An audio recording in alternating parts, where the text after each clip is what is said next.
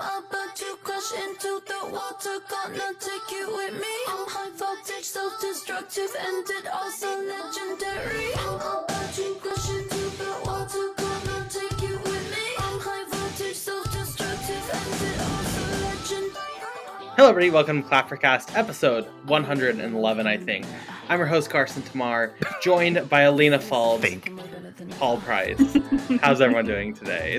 I know it's a pleasure for me to be here with both of you today. I'm tired, man. I've had a long week. Go ahead. I was just going to say, working 2 jobs is exhausting. So, hey, if anyone wants to pay off my student loans so I can quit my other job, I'd appreciate it. Alina, it's Pride Month. You can't complain this month, okay? Yeah, Shut start. up. Okay. Start. What if I come out on the podcast? That's just kidding. That'd be a lie. lie. That'd be a lie for views and likes. I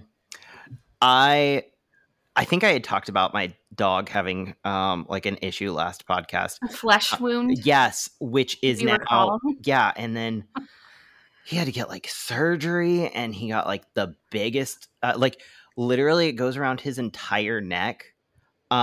It's a wild thing, Cone? and it's all for an ingrown hair. It's an ingrown hair that became a cyst. I didn't know dogs could get ingrown hairs. Yeah. Well, okay. So schnauzers specifically can get them because they have hair, not fur. Some dogs have fur. Some dogs have hair. That's why like some dogs need to be groomed and some dogs shed. So that's the fun fact for today. So anyway, yeah, he got an ingrown hair, and I have pet insurance.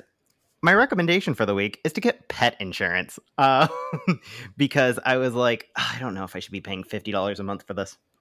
In total, because of this silly dog, I have paid $2,000 in hospital bills, and 80% of it's getting paid back with the pet insurance. So, like, get pet insurance. If you get a pet, get one. It's so dumb not to, especially if you're like one of those people who wants your pets to like live for a long time.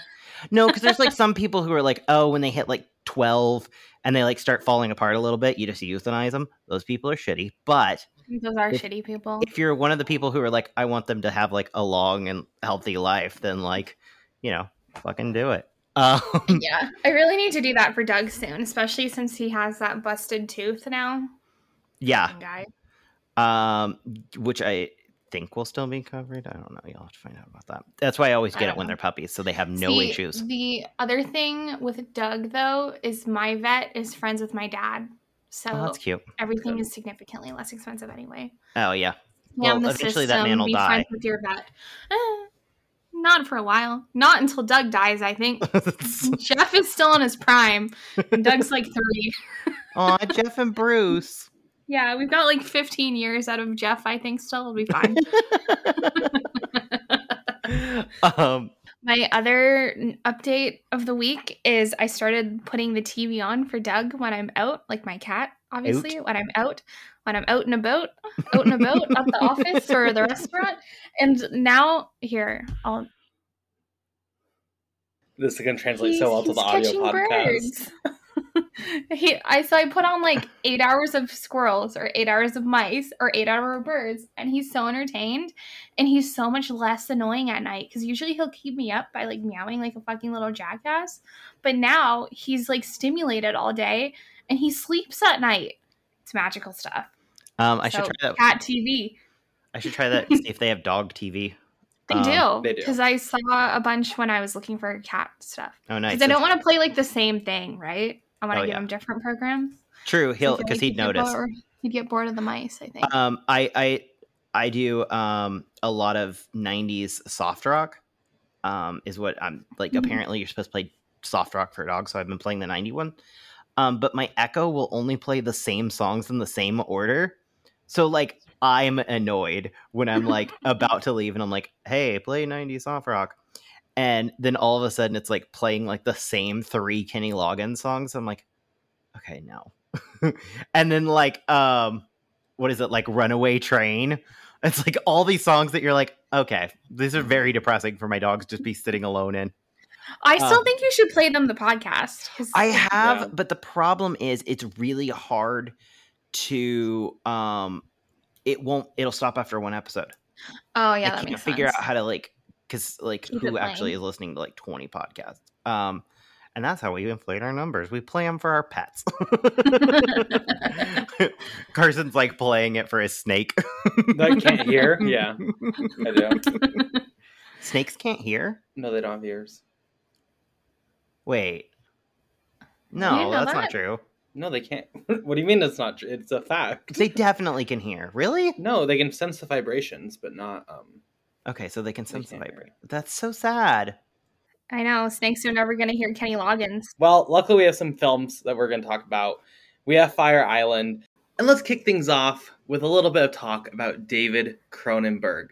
He has his first feature after like a decade, but we're going to push that a little bit to the back.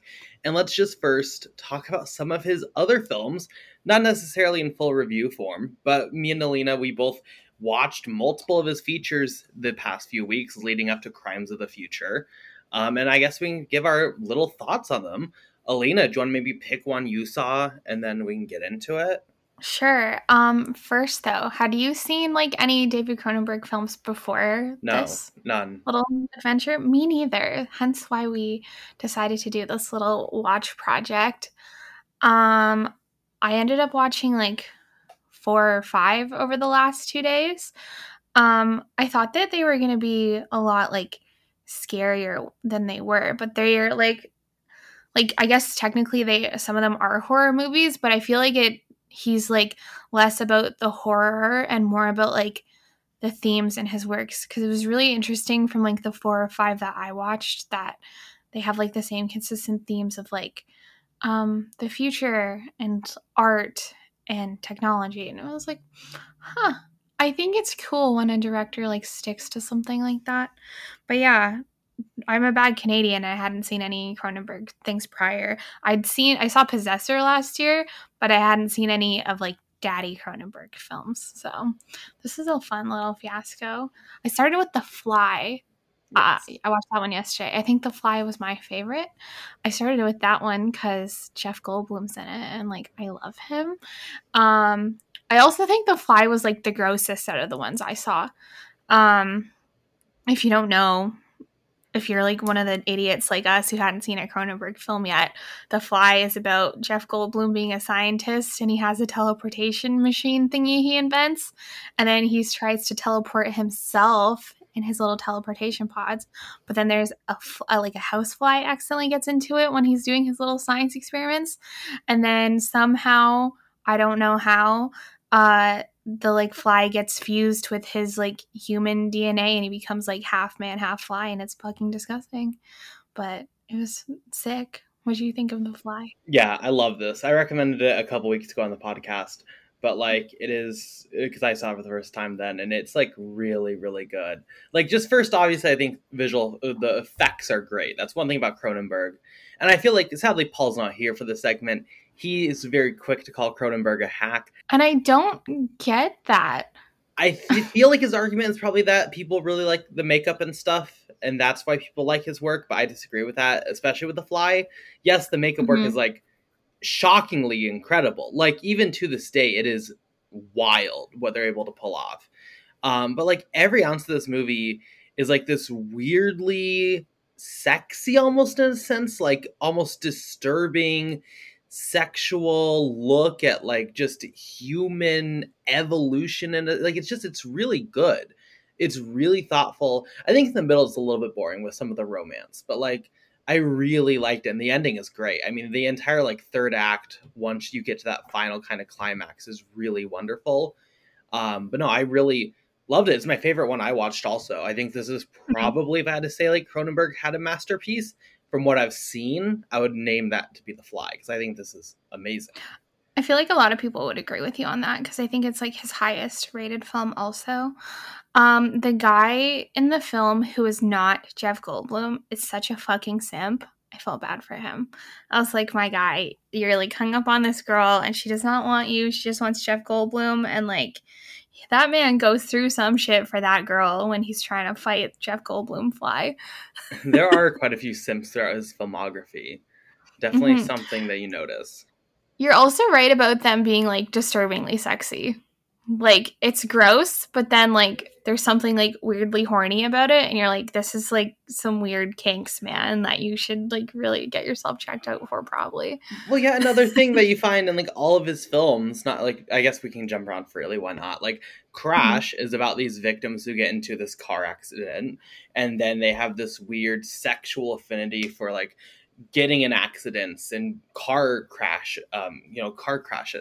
And like in that scene or in that movie, there's so much like sex that's kind of off-putting in a sense, and there's a lot of like sexual shots of cars and stuff, but it all works really well. I mean, if there's one thing I think Cronenberg does particularly well, it's to create like a sensuality and a sexuality to things that are disturbing, and then you get that juxtaposition, which I think is what creates his films to be so evocative. I think that's probably why so many people like care and are disturbed, is just because like it is disturbing how like kind of hot some of his films are.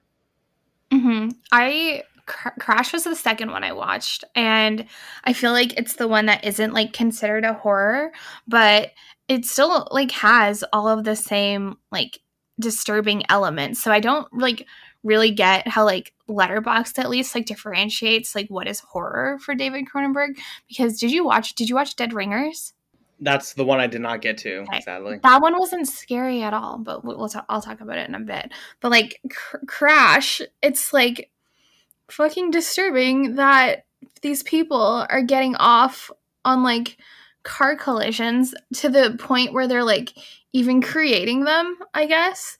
And like there's a scene in there with like not like the main character, but like the main dude who is like gets off on like car crashes. They like recreate like the James Dean car crash with like stunt drivers and everything, and they have like people like watching it, and like, and then they go and fuck each other afterwards, or like they fuck each other in the cars, and they're like passing around each other's partners, and like there's even some gay shit in there. And I was like, this is like crazy. But like I also feel like by 2022 it's like not as crazy, because I was sitting there watching all of these movies, and I was like on the Wikipedia pages, it's like, oh my god, so and so many people walked out of this movie at Cannes. And I was like, why? Like, they're really not as bad as people have like made them out to be. Like, because Carson and I are huge pussies, as we have noticed on this podcast, and like I was fine with like every single one of these movies that I watched. I wouldn't say any are scary. Like I wouldn't even like. I question not even like why didn't they include Crash on the horror list. I question why you include like Videodrome on that list. I think like none of them are really like horror scary in a sense. But it also like I kind of get like The Fly, because he kind of turns into like a monster. But like I don't get Videodrome, and I really don't get Dead Ringers. I will say though, like I do understand that we're coming from a time where like we just saw Titan. I don't know if you saw the film Jumbo, but I think it was called that, when she has sex with the amusement park ride and it comes on her with oil. I did watch the amusement park ride, yeah. Like, yeah. I get that we're in a time of cinema where like we've been exposed to so much that maybe Crash doesn't seem that crazy when maybe it was back in the day. I was bored by Crash, like hottest take maybe of the episode. I did not like Crash, but I just think that's also an issue. Like Videodrome, for example, so much of that relies even on just the culture of back then. When like you look at the modern internet culture and stuff, and so much of Videodrome kind of goes out the way, which is about this guy who runs this cable station. They intercept this broadcast of people getting tortured and killed, and he tries to figure out what's going on with it. He meets a woman who wants to be on the show. They figure out it's real, blah, blah, blah, blah. Like so much of that is dated in a sense that I think it's really hard to be introduced to some of these films now and have the same. That's valid, because like I just finished watching Videodrome, and I was really feeling that too. Like that was the one, like it was still good, but it was the one that I connected with the least. Probably because I watched it like after getting back from Crimes of the Future, and I was really tired, and I paused it and I had a nap in the middle of it, and I was like, okay, I cannot stay awake right now. But like it's just like you're just sitting there and watching this, and you're like, this is not like relevant stuff anymore.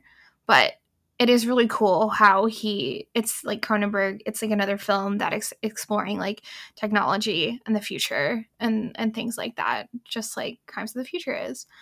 But yeah, Dead Ringers, it's like has Jeremy Irons in it, and he plays like a set of identical twins.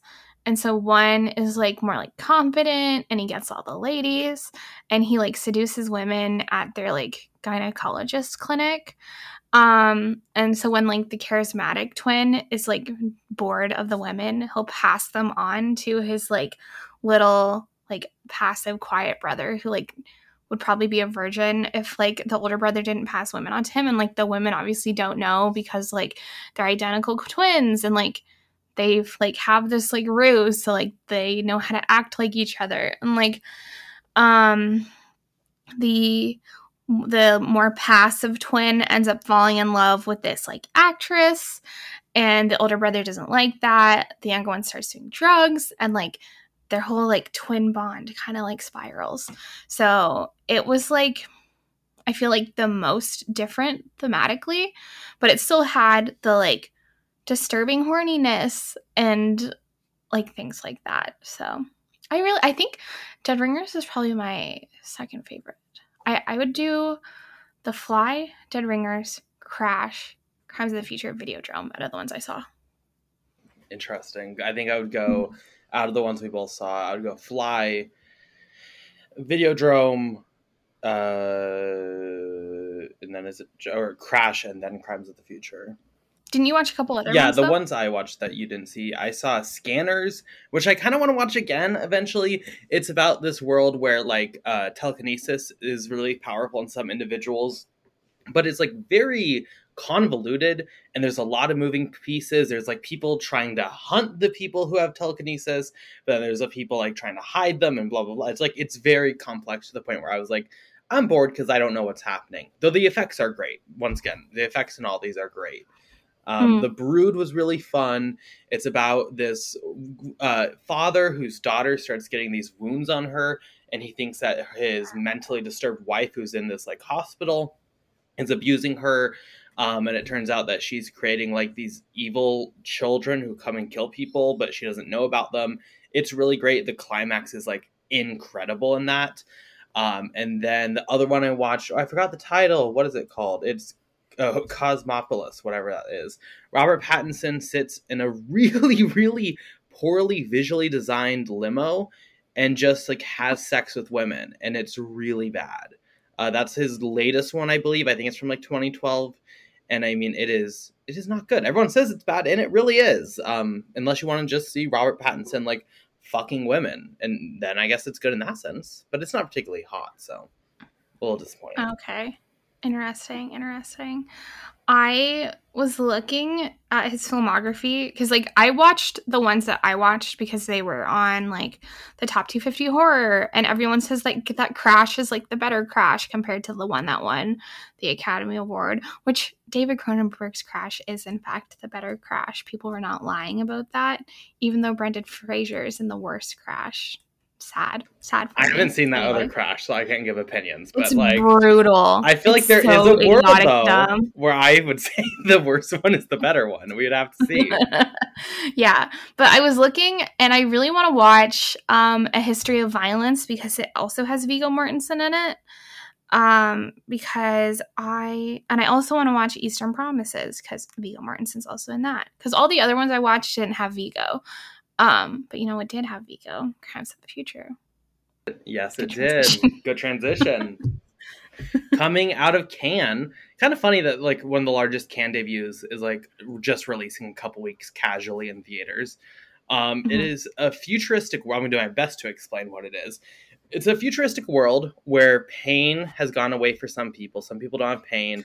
And there's this performance artist who does surgeries where he grows new organs, and he like as a performance art thing, and his like he gets them removed surgically in front of people, and people find it entertaining. And some people are like looking into how he does this, and at the same time, some people are starting to eat plastic. That's the film, right? Like, I'm not missing anything major. Yeah.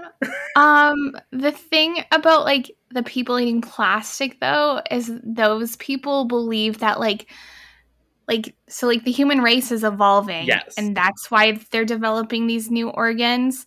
but like Vigo's character is like removing them because he thinks it's killing them. But then the people who are eating plastic are people that think that evolution is like a good thing, and it's like humans adapting to the like disgusting, littered, polluted, whatever world that we've created. Yes.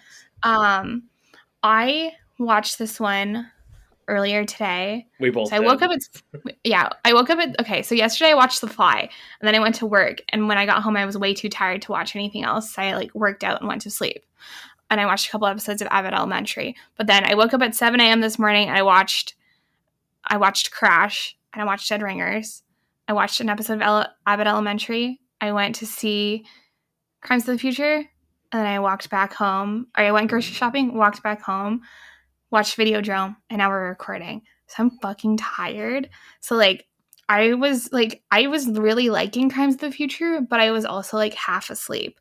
Like I could feel my eyelids were like heavy, and like I was struggling. But like from what I could like grasp of the plot in my like forsaken state of mind, I really thought it was interesting, once again, how David Cronenberg touches on the future and technology and human evolution and like the new flesh and blah, blah, blah. There are parts of it that are quite slow paced, but I really liked Viggo Mortensen and Léa Seydoux together. It was also fun seeing Kristen Stewart in there. I thought she was good in this. Way better than she was in Spencer. Just saying, gotta throw some shade there. I don't remember who it was because I don't follow them, but I saw someone on Twitter say that Kristen Stewart played her character like a horny little mouse. And like she's very twitchy. And I was like, that is a very good description of it. And she's very horny for Viggo Mortensen's character. Viggo Mortensen's character, when he's like not getting surgery performed on him by Léa Seydoux, or like in these like weird fucking organ chairs that I did not understand at all. He's like running around in like an evil Kermit the Frog cape, and I don't understand why that was happening either. I, being an idiot, was quite confused by Crimes of the Future, but I enjoyed it at the same time. I feel like if I rewatch it with like some extra caffeine, I'd like grasp the concepts a bit better, but I liked it for what it was. Also, I forgot to mention this. The scores throughout David Cronenberg movies are fantastic, and I think most of them are done by Howard Shore, so that makes sense. But like I just really dug the aesthetics of Crimes of the Future, but also it's like very dark, like literally. Like I was like, turn the brightness up, my guy. I had like, or can we turn the light on in the movie theater? Like it felt like I was watching like a YouTube video on my phone at like the lowest brightness setting. I was like, come on, man. Yeah. Why is it so dark? Was that just my theater? No, it was the same for me. I was happy when I read that you said that because I was like, oh, I had the same experience. Yeah. I did not like Crimes of the Future really at all. I don't hate it. I like the ideas of it. I think the execution is just like really boring and strange, and I don't mean that in the best of ways. The cloak, first off, that Viggo Mortensen runs around in, laughably bad. Like that's the only part where I was like, what the fuck are we doing? This is camp. Like there's no way you put him in this giant oversized cloak and you have him like sitting in the corner of like a rock thing, and it's like, yeah, that's funny. The story itself, like, I like the idea of the convergence of human evolution with, like, climate change, with pollution. The idea that we're evolving to eat plastic is a fine idea. But when, like, the big emotional moments of your film is just someone, like, eating plastic, it's a really boring, actually, to watch. There was no, like, horror. Like, I feel like those scenes were supposed to be like, whoa, like, they're eating plastic. How could they? Oh, my God. And I was like, I don't know. It's just looks like a candy bar. Like it just looks dumb. Yeah. Okay. Mild spoilers, but this happens in like the first 5 minutes of the movie. But you see like a little child eating a plastic wastebasket, and then his mom like kills him, suffocates him with a pillow after she sees him eating like the plastic wastebasket, and she calls him like creature and that his like dad created him, all these things. And I was like, what the fuck? I don't feel like it's that crazy. Like no, I don't either. People have conditions did you where they ever watch that show, My Strange Addictions? Yes, no, exactly what I was going to say. Exactly, that's exactly what I was thinking. Do this. Like it was like, this is not as weird as you think it is, Daddy Cronenberg. I mean, it does feel like a little bit like a boomer being like, only freaks would do this, but no, people are out there they're valid eating plastic waste buckets. I hope if you are, you get the proper help, because I don't think it's healthy for you, but It's people definitely do not. it. Plastic does not meet your nutritional requirements. Maybe Unless if you're you have going these after organs. though. Yeah. Yeah, so I don't know. I like the idea. It was just like, ugh. And then it just goes so long, and I feel like it just doesn't, like, past the maybe it's just because I'm really stupid, but like past the concept of like how crazy we're evolving to eat plastic. It felt like this movie had just like nothing to say. It felt kind of like Tenet in that sense, or like even The French Dispatch, weirdly, like where it's like, I think David Cronenberg is a good director. I get what he's trying to do, but it feels just so simple, and it feels so reductive to everything else. It's like, is it good? No. For me, on top of like the evolution stuff, and like there was also something like a commentary on like artists and their role in society, and I didn't fully like grasp it, again because I'm an idiot, but like there's something there, because like they're doing these surgeries as like performance art, and there's also like the disturbing horniness, because like there's a part where Kristen Stewart's character is like, surgery is the new sex, and she like gets off on watching like Viggo undergo surgery, and I was like, yeah, I kind of get that horniness. I think I only get it because it's Viggo Mortensen though, but like there's definitely something there about like the artist's role in society, but I'm too dumb to explain those thoughts properly. Yeah, but even then it's just like, I don't know, just like I feel like David Cronenberg at this point in his career to be like, the art is disturbing and that's bad, or like the artists are just like, I don't know, it's just like I don't expect even think more it's for like some artist reason. disturbing. I think it's purely just like, what is an artist's like role and influence on society? Because like we don't see the organ evolution outside of like Viggo and Léa Seydoux characters, right? Other than like briefly Kristen Stewart and the other doctor talk about it, but we don't really see it. It's always just through performance art. Even like that like fucked up dude with all the like ears all over him with his eyes and like mouth sewn shut. Why didn't they sew his nose shut? Yeah. I thought it was funny how they used that guy like so much in marketing materials, and then when he pops up in the screen, they were like, yeah, that's shitty art. I was like, that's hilarious. It's great. But like, yeah, you only see all of the stuff like mostly through artists. So yeah, I'm willing to accept that it's just because I'm stupid. Like, I'm fully ready to say that, but I also just feel like you got a different interpretation. Let us know, because we're dumb. We have an email. clappercast@gmail.com. We would love to hear your thoughts on Crime of the Future. Mm-hmm. Share it. Yeah. I've seen so many people like really loving this, giving it like 5 stars. For me, in my delirious dazed lack of sleep state, it's like 3.5, 4 for me. Love that for you. I did really like it, even though I didn't get it. You know what I mean? Valid. Completely valid. Yeah. I gave it the old Tenet 2. And I'm gonna never forget. I also gave Titane 2. I think I gave it the old T2, and I'm gonna forget about it. And never talk about it again. I really liked Titane, but I feel like I don't like it as much as I do now. But I feel like I like Crash better than Titane because they have similar things. I did like Viggo. Like, I think it was Viggo who like shit on Titane in the promotion for this film. Comparing it to Crash. I was like, good on you, Viggo. I did not look into what he said because I didn't want to like spoil Crash or whatever for myself, because I had no idea what Crash is about before I like watched it, honestly, because I do a really good job of avoiding spoilers for movies that have been out for like centuries. Yeah. But like, yeah, he was shitting on Crash because he said like that Titane, or however the fuck you say it, had like nothing to say. And like, I don't necessarily believe that, because I did enjoy the film. I don't know if I'd enjoy it like on a rewatch, but I will not rewatch it. Okay, and now let's move on. Happy Pride Month. We have, Paul, I know you're very excited for this one. Fire Island. Yes, slay, Charlie XCX. It's about this group of gay guys. Basically the movie. That is the movie. A group of gay guys. Oh, you've seen the movie. Go to Fire, and let me tell you, that for 2 hours is even better. A group of gay guys go to Fire Island. They have drama as they're trying to get laid. It's very, on paper, sounds very predictable. Maybe is predictable, but I will say, speaking for me, I love this.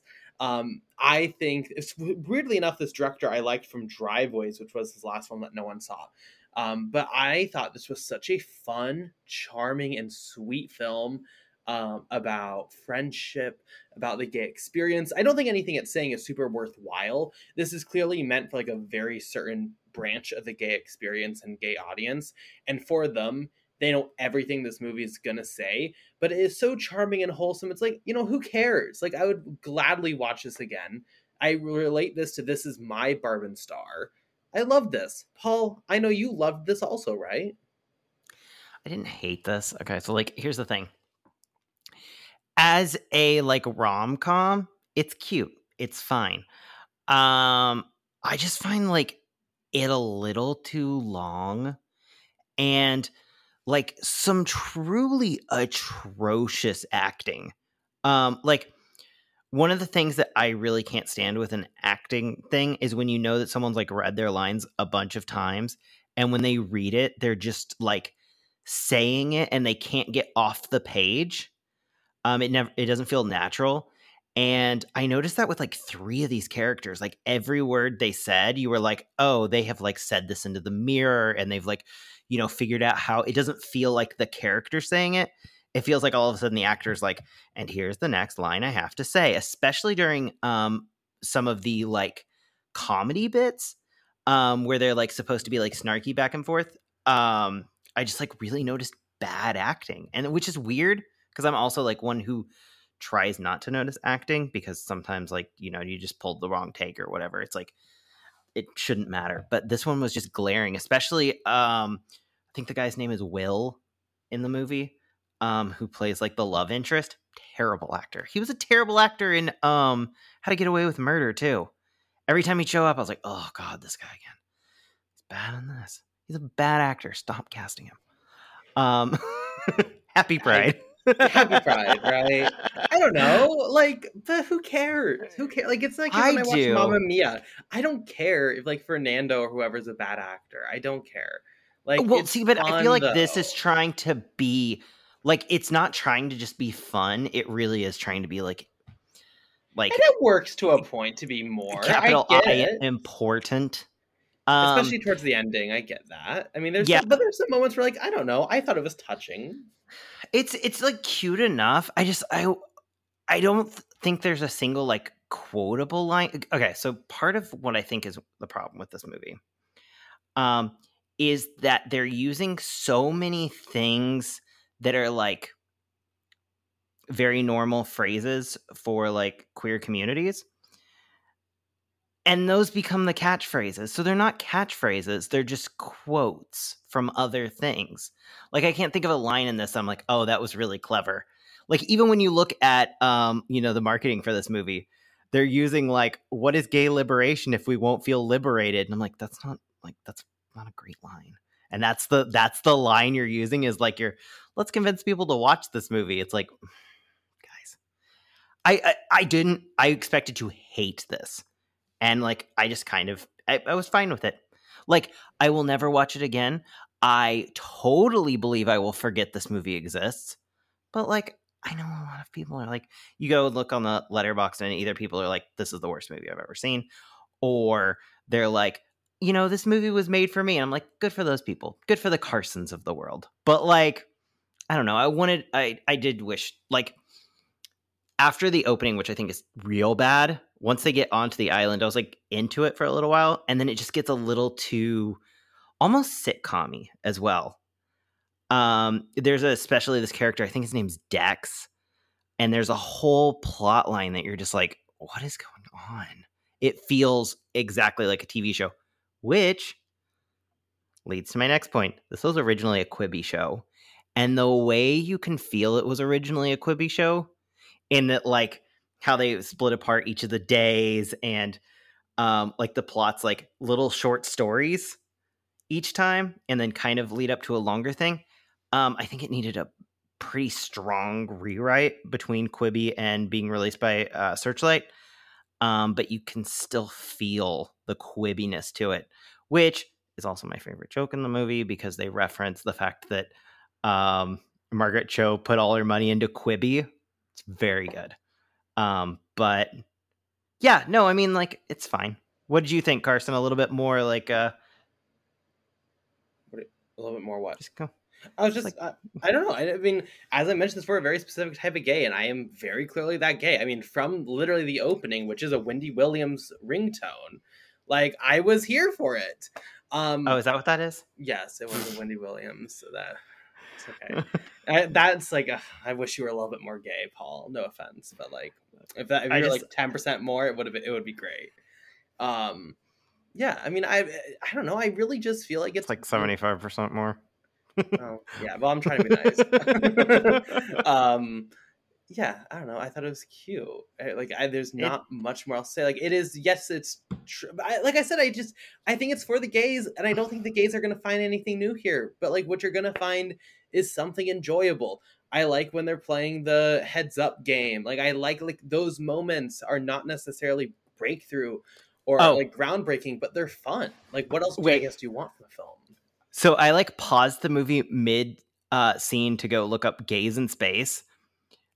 And there's 2 gays in space, but there's one that's the clip he's talking about, which is like very clearly gays in space.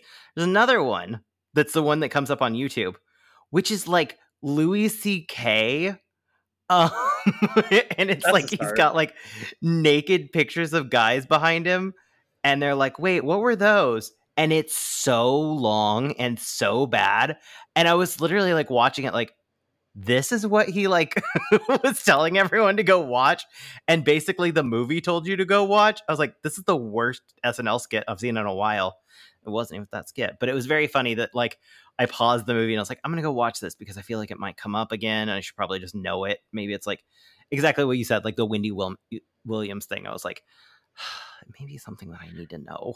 I think I'd really like this if it was a Quibi show. I mean, I like it when like as a movie, but I do think there are some moments where like, yeah, maybe it's a little bit slow, maybe it's a little melodramatic. I think the whole point of like, this is our last summer. I don't really know why that's there. Like, you definitely don't need that for much of the film. I think if it was just like a simpler Quibi show, I might even enjoy it more if this was like a yearly thing. But I don't know. As a movie, I loved it, so I'm gonna watch this again. It's great. You know what's actually funny is saying what you just did, Carson. The other thing I kept thinking about, so like the whole crux of this movie is like a bunch of rich guys dating these poor guys. And I kept thinking like as soon as they get off this fucking island, they're all breaking up. Like there is no way these relationships last because like every single one of the main characters, except for Bowen Yang's character, like have no life plan. And they're like... what in their late 20s 30s. I was like, guys, you're still like, you can't afford like a hotel to go to this thing once a year. It's just like there's so many things in this movie that I was like, the logic here is so weird. There's also a whole your point about, you know, it being like the last year. I'm like, you're dating a bunch of rich guys, you're gonna be fine. You're gonna be able to come back and stay in the massive house that they were staying in.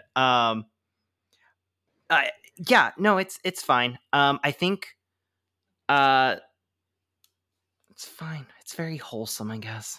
Like, you know what? I could definitely see if I could see this getting a spin-off TV show like what we did in The Shadows do on Hulu. I was 100% gonna say that I assume that there was a conversation that they're pissed that there's a movie already called Palm Springs, because that's what you would do is just for the next one.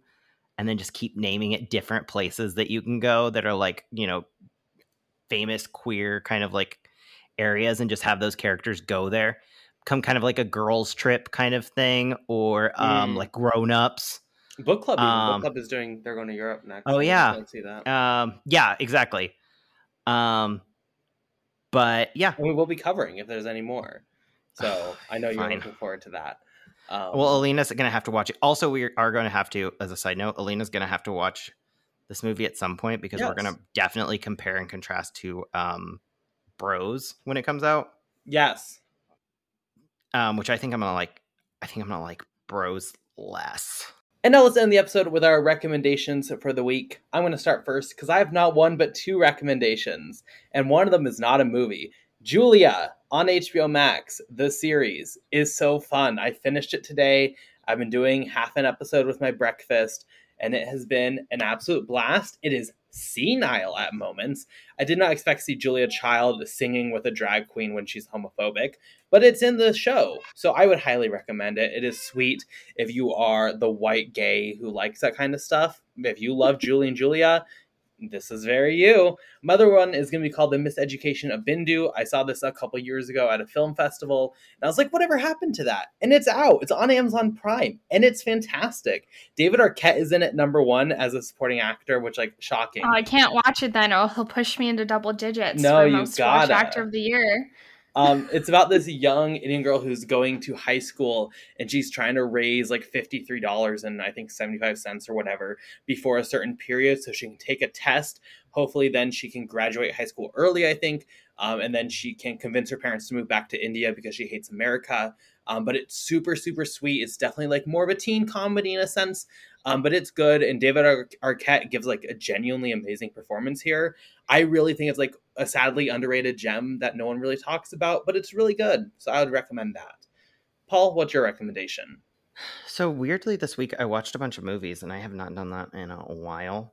And I'm going to go with, I really enjoyed this movie called 13 Ghosts. It's from 2001. And I have always heard about this movie as like, oh, it's bad, but like fun. So I put it on with my friend, and it is bad, but it is a lot of fun. It's one of the few movies that I was watching, and I was like, God, please do a remake someday.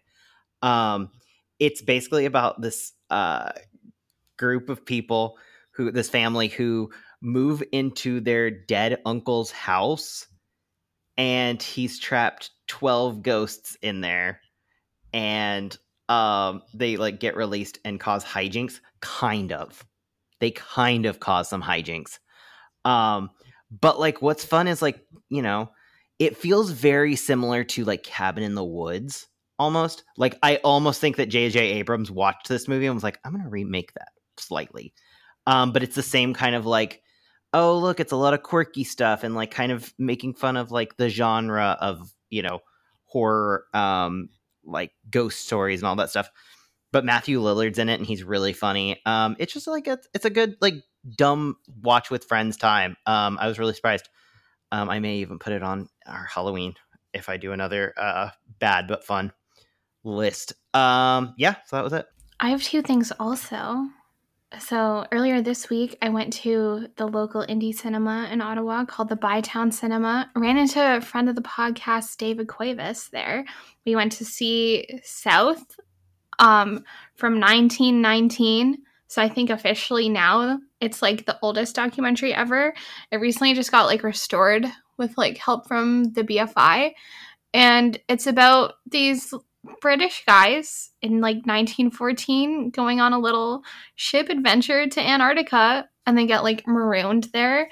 And it's really freaking cute. So it's like a silent film, but it's a documentary. So like their intertitles are hilarious. Like there's some good comedy in this freaking documentary of these British dudes getting marooned in fucking Antarctica.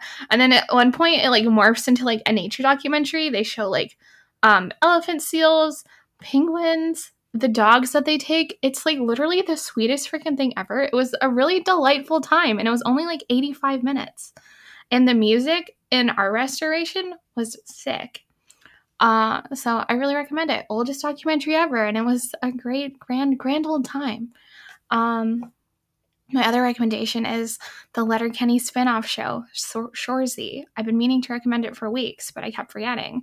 But it's fantastic. It's only 6 episodes, very short episodes also. So you could probably watch the whole thing in like 3 hours.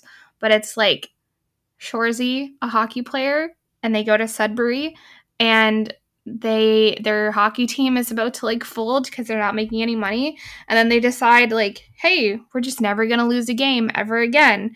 And it's just really funny. It has like the same humor as Letterkenny does, even though like the characters are completely different. And like Shoresy in Letterkenny is like a very minor character, and he's mostly just like a one-off gag. So it's really nice how they were able to make him into like a fully developed and like well fleshed out character, because he's really annoying in Letterkenny, but he's like phenomenal in this. He flirts with this like news reporter girl a lot, and those scenes specifically do things to me. So it's a good show. It's very cute. I recommend. Letterkenny's good too. Love that. Cool. So that's going to be That's that cute. episode of Clappercast. Where can we find everyone on social media? Alina? I am at Alina Falds on Twitter, Instagram, and Letterboxd. Paul? At Price Like Tag on Twitter, Instagram, and Letterboxd. And you can find me on Twitter at pp_movie reviews, at Letterboxd Carson Tamar. Thank you so much for listening. We're on Letterboxd. You can email us. You can find us on Twitter. We're all those places. New episodes of the podcast every single Tuesday. Thank you so much for listening. We'll be back next week to discuss all things cinema. Goodbye.